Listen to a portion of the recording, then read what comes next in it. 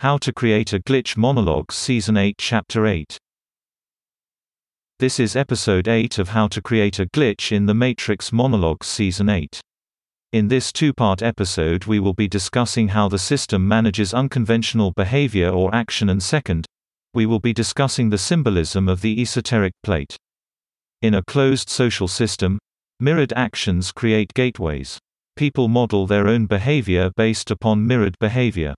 This modeling implicates the gateway through the mirrored behavior. In effect, each time the model is used, it re-establishes the gateway which creates it.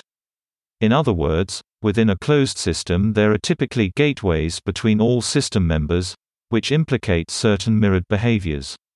Those mirrored behaviors filter the kinds of thoughts which flow through the gateway. As a result, behaviors which are alike pass through the gateway and replicate, reinterpreted according to the original mirrored behavior. For example, let's say that you are having a bad day and your mind fills with negative thoughts. By negative thoughts I mean thoughts violative of the assigned role, unconventional, lawless. Typically, within the closed social system the tonic is mirrored pursuant to the law of the system. In this example, in the past on one occasion you acted in violation of that role along with one other system member.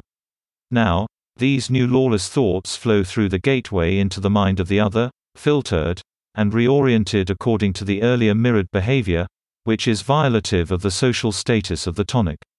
In the result, the other system member has an outburst of violative unconventional behavior.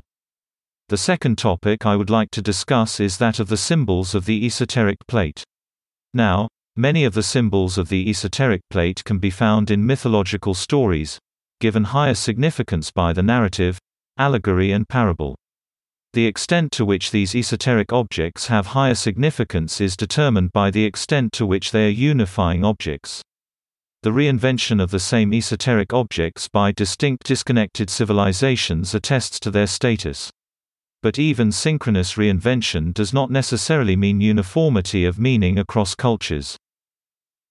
Likewise, esoteric objects may have multiplicitous meanings within the same culture, which enables complex allegorical, metaphorical and parable meanings.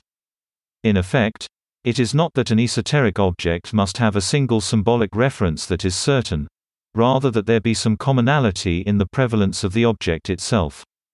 Above all, however, esoteric objects reveal the nature of the system itself and its functioning. They reveal the architecture of reality. That's the end of the podcast for today. If you enjoyed it, please like, comment and subscribe.